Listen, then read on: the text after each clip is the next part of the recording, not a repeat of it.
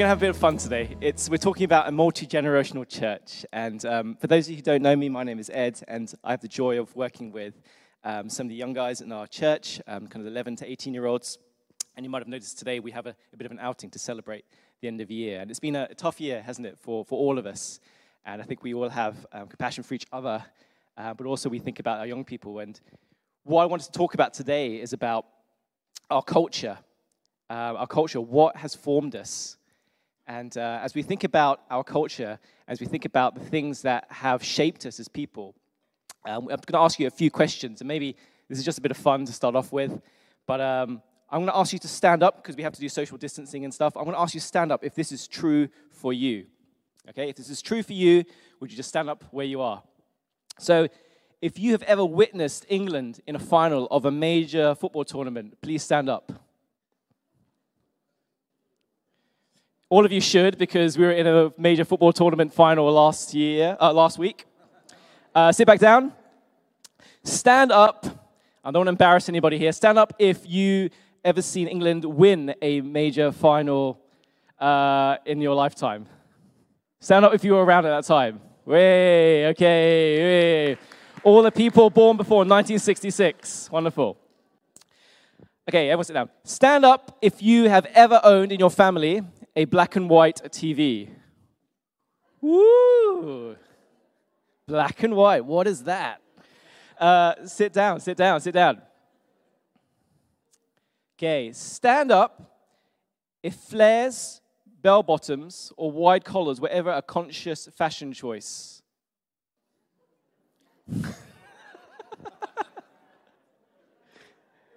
Some of you are just being conservative. Sit down. Okay, this is one of my generation. Stand up if you ever had an ICQ, MSN, or MySpace account. What? A what?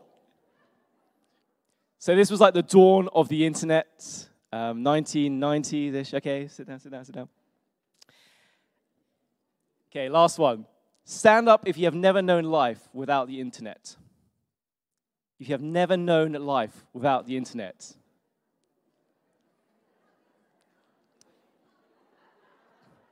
As in you were born. No, you've known life without the internet. Sorry, that was maybe a bit triptych. Basically, everyone who's basically lived with the idea that the internet has been just there. I grew up in the 80s. I was born in 1982. I grew up here in the UK, and life was great. As in, my parents, my mum became a Christian when I was around 5 or 6 years old, and she took us to church, to St. Mark's, which is a lovely parish church just on the other side of the A414. And I can stand here and say that I'm a child of someone who's been brought up in a Christian family. My grandma in Malaysia probably was one of the first people to become a Christian in our whole kind of generational culture. And that was amazing, how her influence, my grandma, influenced my mum, and how my mum's influence has influenced me and my parents and my dad and my children now. So I've grown up in a Christian culture, you could say. But as we talk about family matters, and as Ant rightly said this morning, we all have grown up in different cultures, whether that's your ethnicity, and we talked about that a few weeks ago, or whether you've moved country.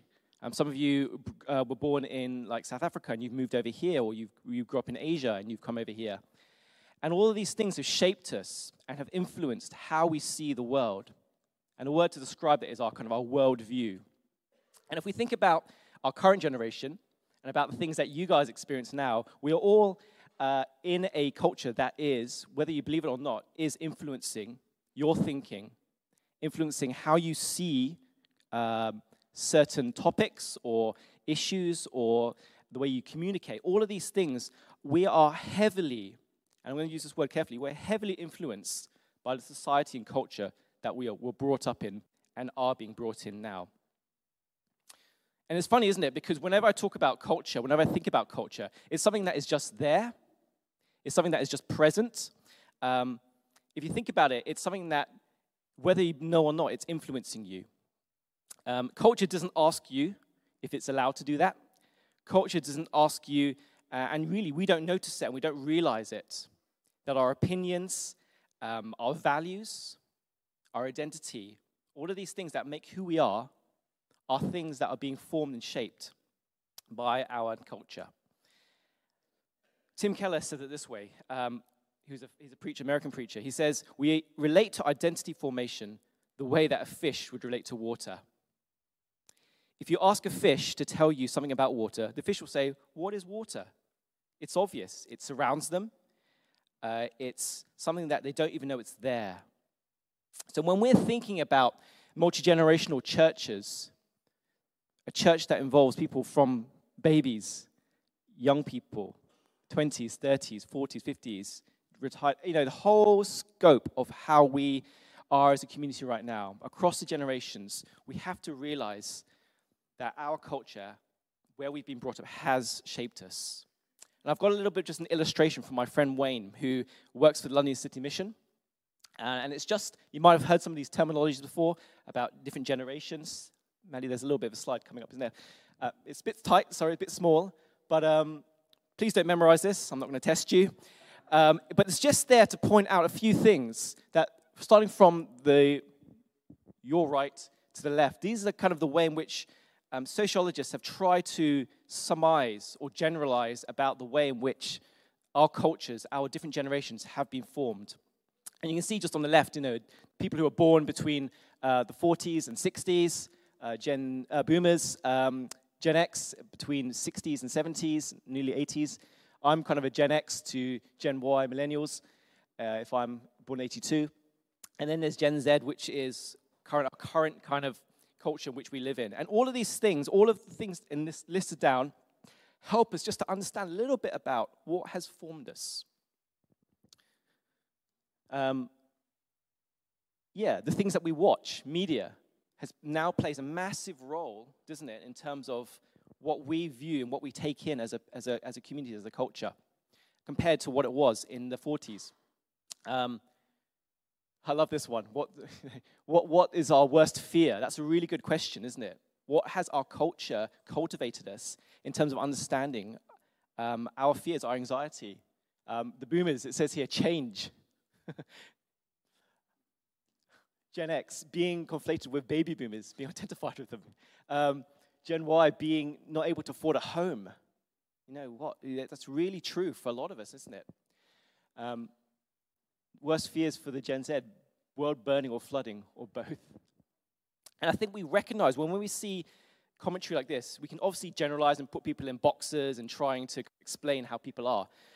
But I'm not trying to do that. I'm not trying to put you in a box. I just want you to be aware, especially for many of us, that people who grew up post-war have a very, very different outlook.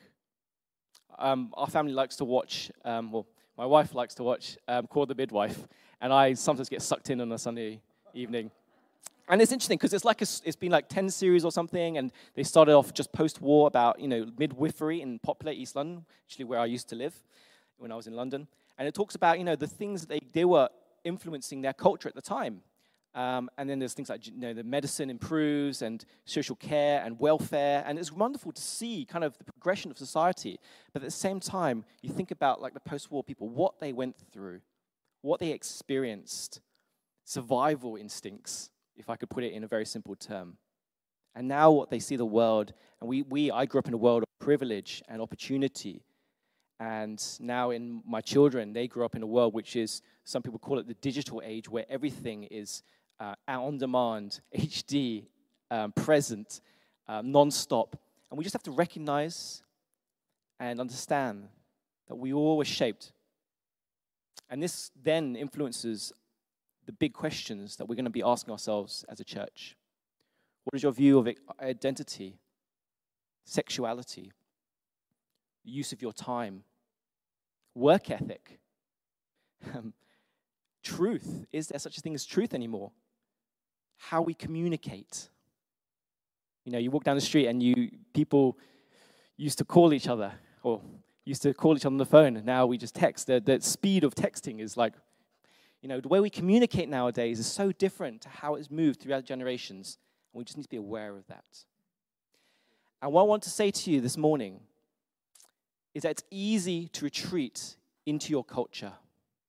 It's easy to retreat into the things that are familiar to you, the people who are like you, The people who I know and have been shaped in the same way, have the same worldview. And it's hard, and it takes effort and energy to step out of your worldview and step into someone else and engage with them. Because they're different. They will be different. There will be similarities, but there are ultimately going to be differences that we have to choose to engage with. And that's where we want us to be. We don't want to be people who retreat into our culture or our generations. We want people who step out into other cultures, other generations, and invite others in. We need that perspective as a church if we're going to address the hard questions that the culture today is asking us. Okay? This is my first point. Let me just take you through the Bible quickly, just about how the Bible speaks about generations. And do this very quickly, but from the Old Testament through to the New Testament, the church and the Bible has always spoken about generations. From the beginning, when God created the heavens and the earth, and he created human beings, he said to Adam and Eve, be fruitful and multiply, fill the earth, subdue it. In the heart of God was always the fact that there would be offspring, and they would choose to follow him. After the fall, when humanity sins and falls away from God, what happens? God chooses Abraham. He chooses Abraham, a person of no significance in some outback country somewhere. And he chooses, I says, I'm going to choose you, and you're going to be the father of nations. He chooses a person and chooses them again, a people and their children and their children and their children to be a blessing to the earth. We go to Moses, and we hear when God calls Moses, he says, I am the God of your fathers, the God of Abraham, Isaac, Jacob, 3 generations. That's how God identifies himself to Moses. In Deuteronomy, when there's the giving of the law, when God says to his people, he's rescued them out of Egypt, he says to this, hear, O Israel, the Lord our God, the Lord is one. You shall love the Lord your God with all your heart and all your soul and all your might. And these words that I command you today shall be on your heart, but not just yours. You shall teach them diligently to your children. You will talk about them when you sit in your houses, when you walk on the way, when you lie down, and when you rise. Again, God's a God of generations. He wants to see who he is passed down to sons, to daughters, to their sons, to their daughters, generation upon generation. But we also see the failure and the destruction of different generations. Anybody enjoy reading the book of Judges, Kings, Chronicles? It's a book where it talks very quickly, as in it covers like 20 generations in about, one page. It just says, this king or this judge walked with the Lord. And then it goes to the next paragraph. His son didn't walk with the Lord, and destruction came. And then another revival. Then this son walked with the Lord. And then their son didn't walk with the Lord. And there's this whole cycle, and the biblical commentary calls it cycles of apostasy. It's this continuous cycle of people being faithful one generation, the next generation didn't quite get it right, and then the next generation kind of revival, and then it's this whole cycle of how God sees faithfulness and rejection of his goodness. Then we get to the New Testament, and then there's Jesus. And how does Jesus see generations? Firstly, he introduces us to his Father. He introduces us to God the Father as his Father, but also ours. Isn't that an amazing thing that God speaks about family in this way? God doesn't introduce himself as just Lord or King. He calls us and invites us to call him Father. And this is how Jesus treats children. In a Greco-Roman world where children had no value. A few weeks ago, there was a cry from this pulpit to talk about abortion and what the some UK MPs were trying to force through Parliament in terms of abortion in our views. And I'm not sure what your view is, but Jesus' view is that every child is valuable, unborn or born. And when we talk about what happened in the Greco-Roman world, that abortion, I don't think they created the word, it was just normal. There wasn't the debate. Children were not classed as being valued as much as an adult. And when we talk about how Jesus approached children, he says this in Mark 10, let the children come to me. Don't hinder them. And Jesus took them in his arms and blessed them and laid his hands on them.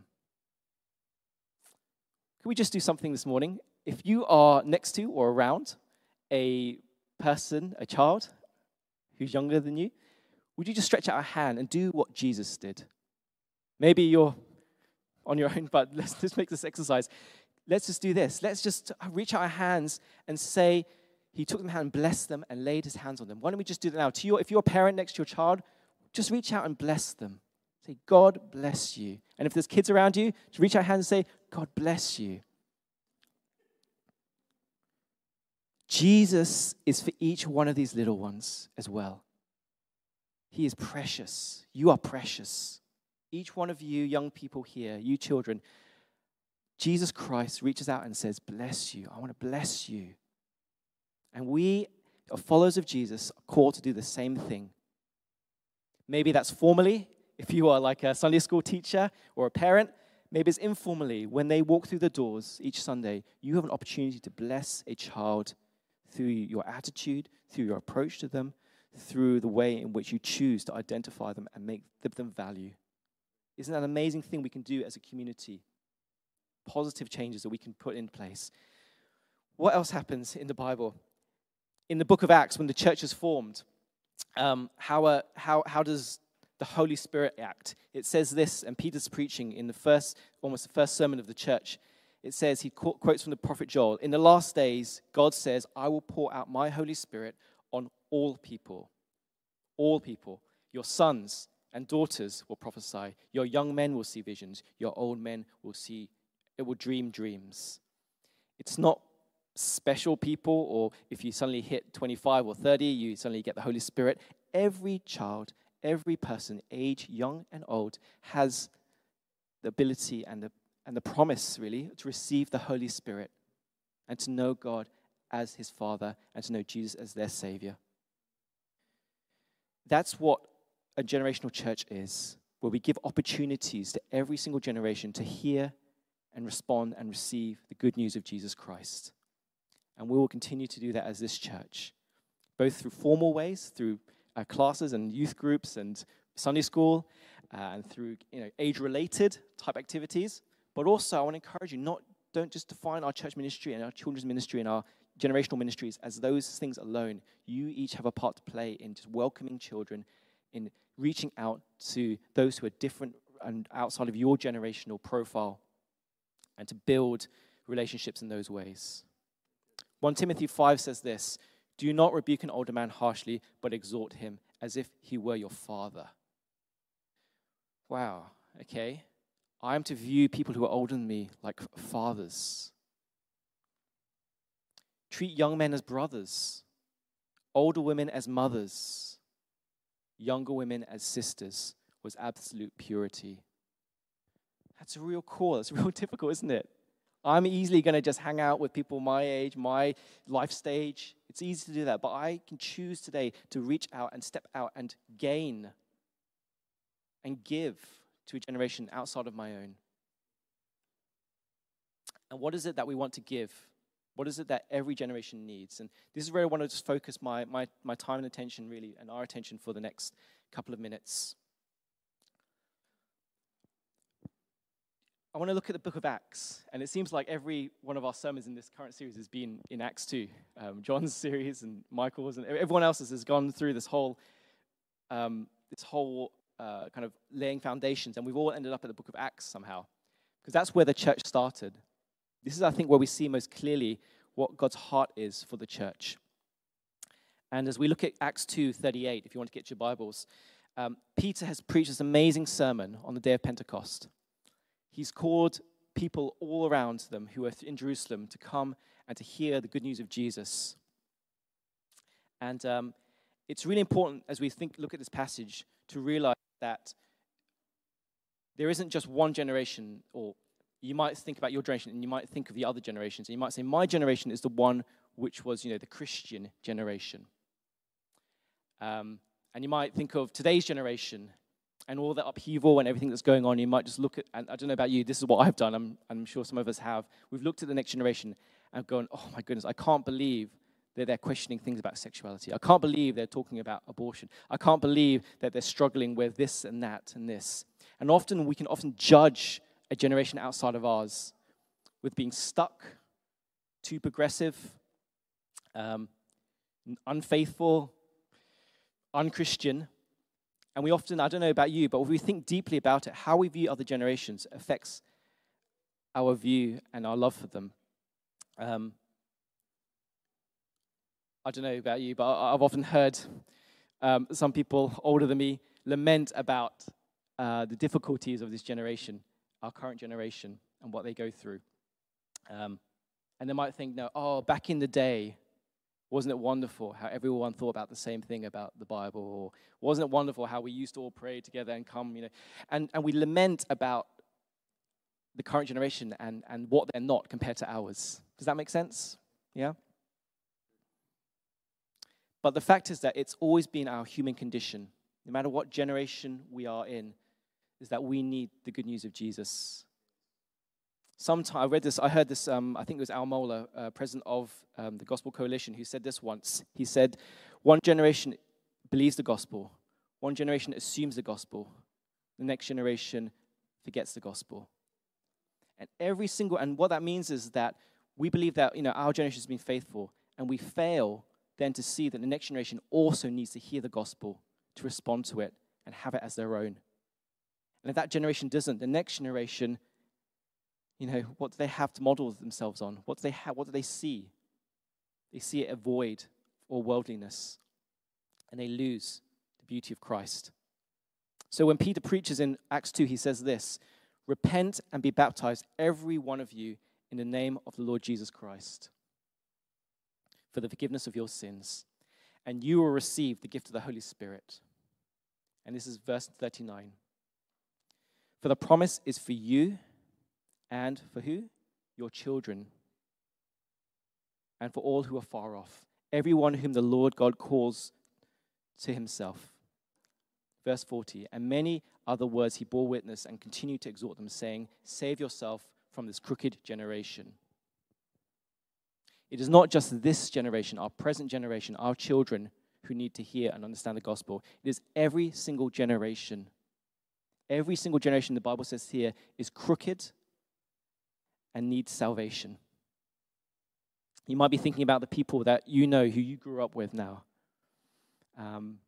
You might have grown up in a wonderful church and things, but there are people in your generation who have not known and received the Lord, and they need to hear it, as well as our young people as well. Throughout every generation, the Bible has called out repentance, has called out the need for grace, has called out the need to receive Jesus for the forgiveness of their sins and to receive the Holy Spirit. And I love the promise that it gives here. This is for you and your children, everyone whom the Lord himself calls to himself. And that's an interesting thought, isn't it? Like when I was preparing the sermon, I was thinking, okay, what can I do? What is the 10 steps I can give every single Christian parent here to make sure that their child becomes a Christian or just follows the Lord? And I think about this myself, about my children. I have 2 girls. And there isn't a magic formula. If they attend Sunday school through to they're 11 years old, and they join Fuse, and they're faithful, and they play in the band, and then they play violin, and then they go to university, and they join the Christian Union. I pray that during that process, that this would happen, the promise of God, that God would call them to himself.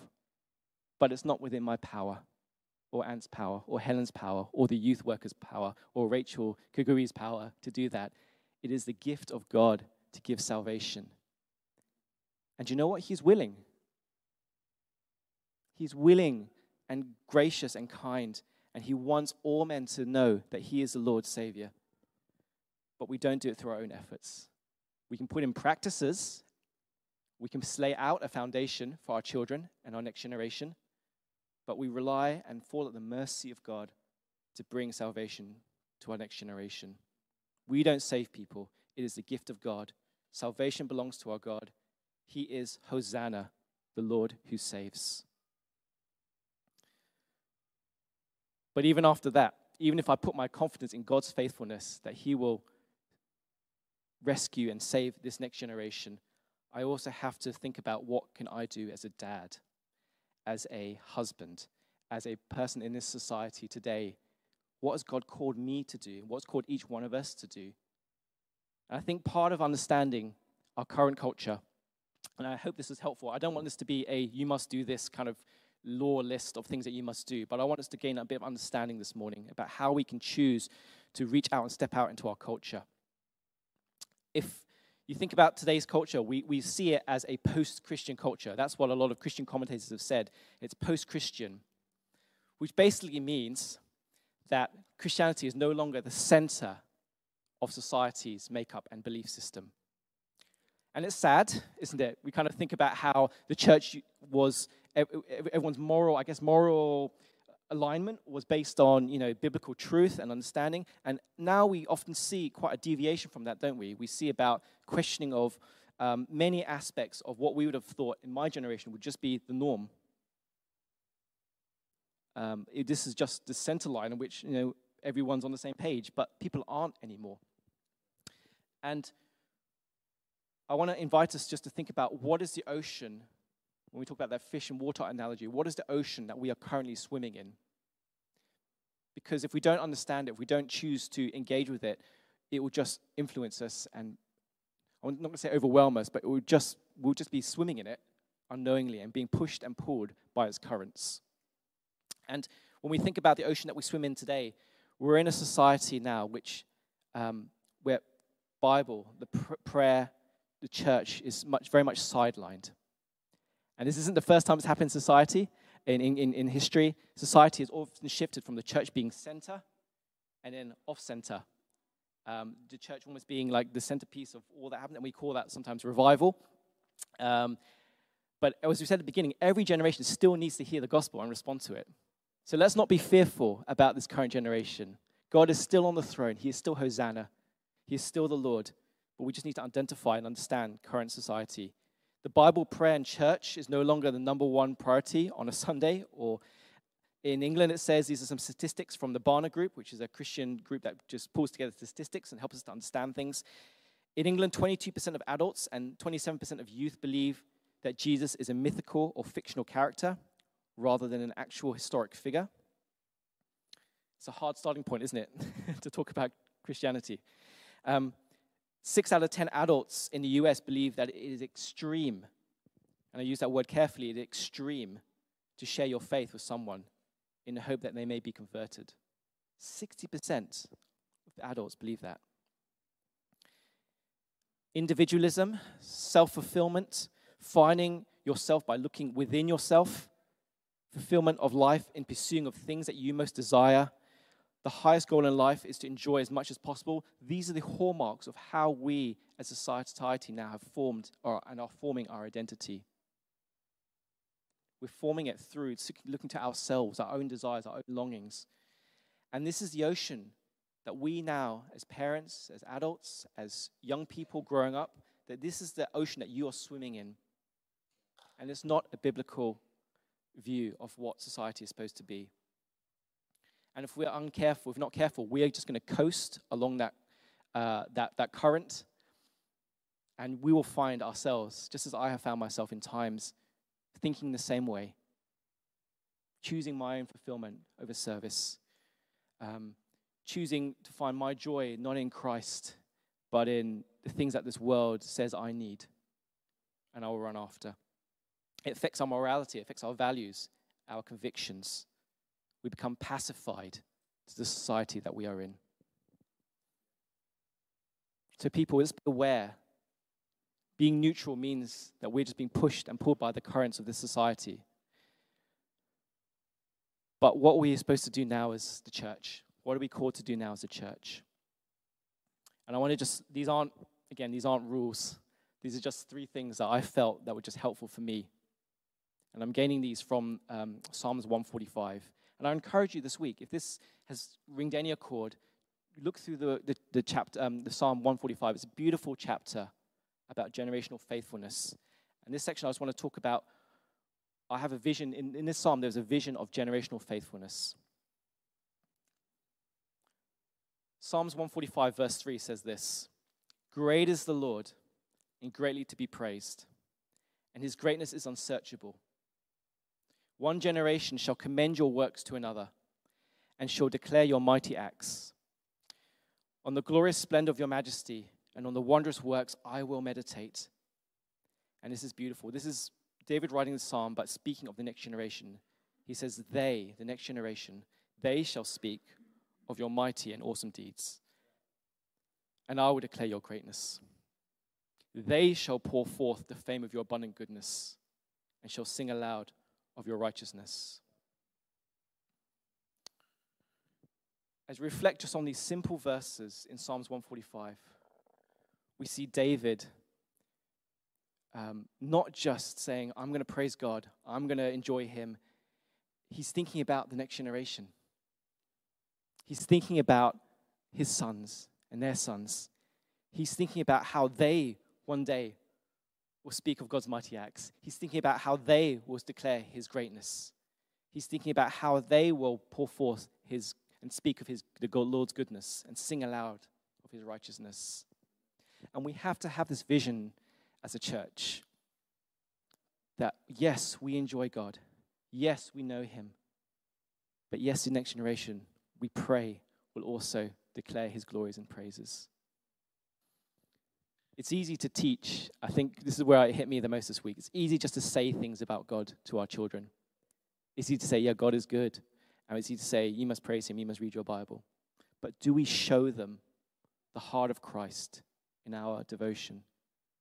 Do we portray more than just words, or do we actually show them in our personal practice, in our personal life, the beauty, the majesty, the wonder? It's easy just to say things to our children and the next generation, isn't it? You should be like this, do that.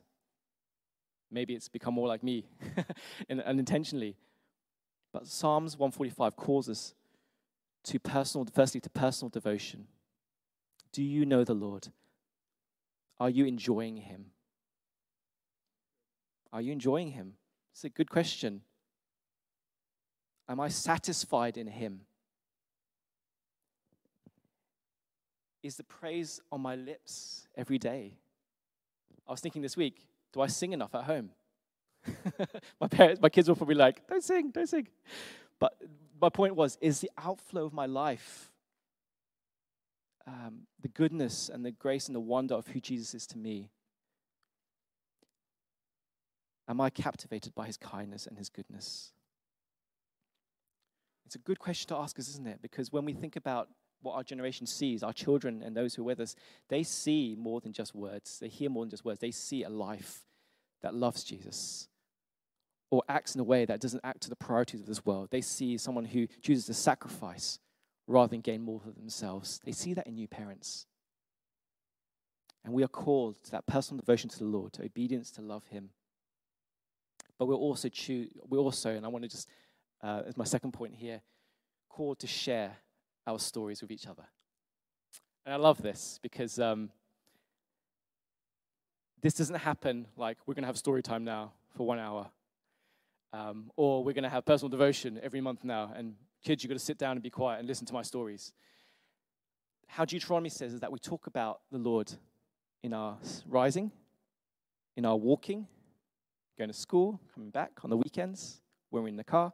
You know, all of these ways in which we portray the Lord don't come just through a set time. They come through a continuous dialogue and choice to share the goodness and the grace of God in everyday life. And we have to get into, I think, what I say is get into a habit, families, to share our stories, to share of the greatness and the wonder of God.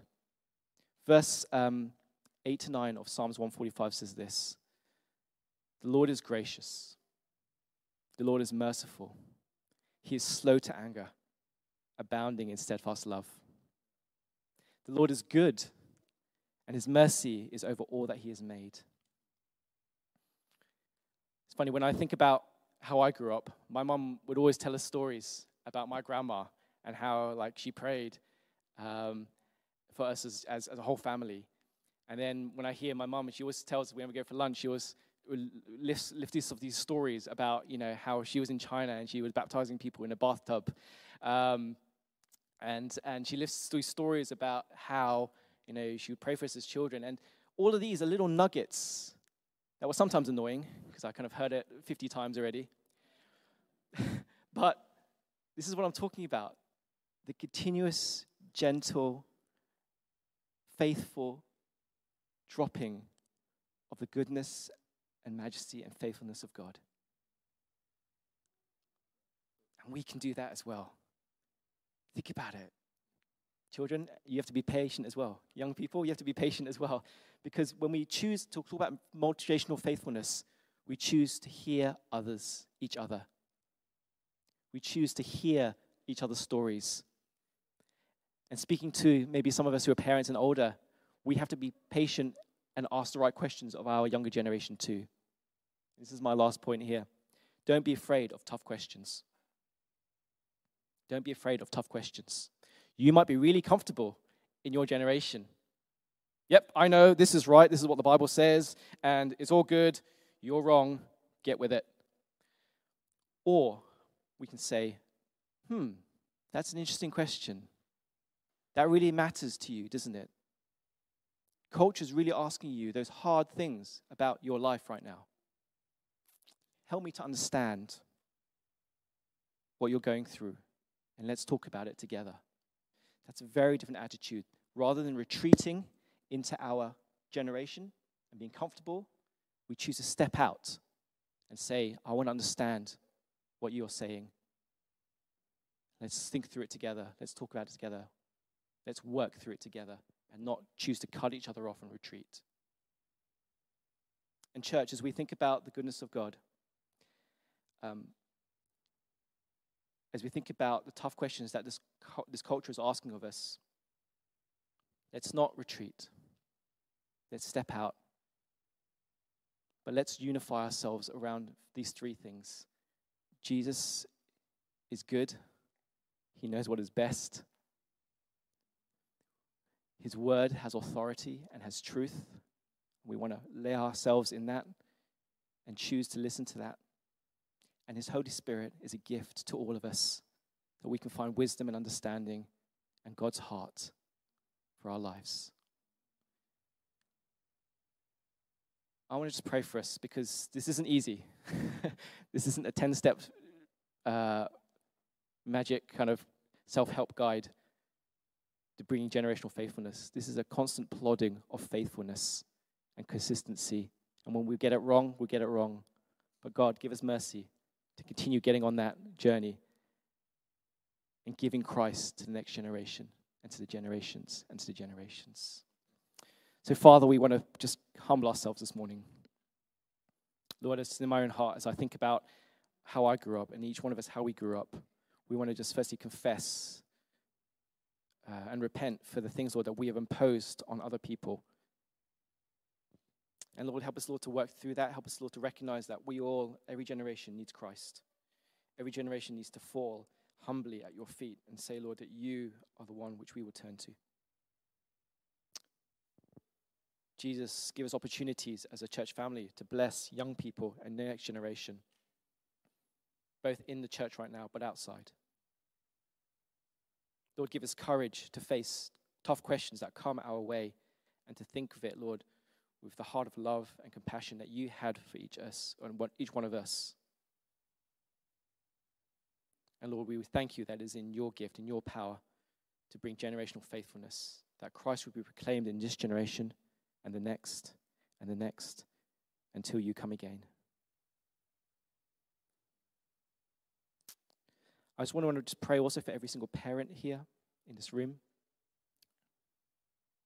Lord, I pray, Lord, that you would give us as parents the joy of seeing us celebrate you in our family life. Lord, I pray that there would be a joy, Lord, in sharing our stories. There would be joy in hearing of the goodness and kindness of God and how he moves and how he's won our hearts. I pray, Lord, for every single person in this church also who's involved in children ministry. Pray for Rachel. Pray for Becky. Pray, Lord, for every helper on a Sunday who chooses to give their hearts and their lives to bring about Christ to the next generation. I pray you would bless them abundantly this summer in their rest. Enrich them, Lord, with a fresh vision, Lord, of knowing you personally Strengthen their hands, strengthen their arms, strengthen their minds. Bless their families, we pray. And I also pray, Lord God, for every single child, young person in this room. Lord, I just declare, Lord, just as the psalmist says, that they will turn to you, that they will speak of your mighty works. They will declare your greatness, that they will pour forth the fame of your abundant goodness, and so sing aloud of your righteousness. Until you come again, Lord Jesus, we pray this. Amen.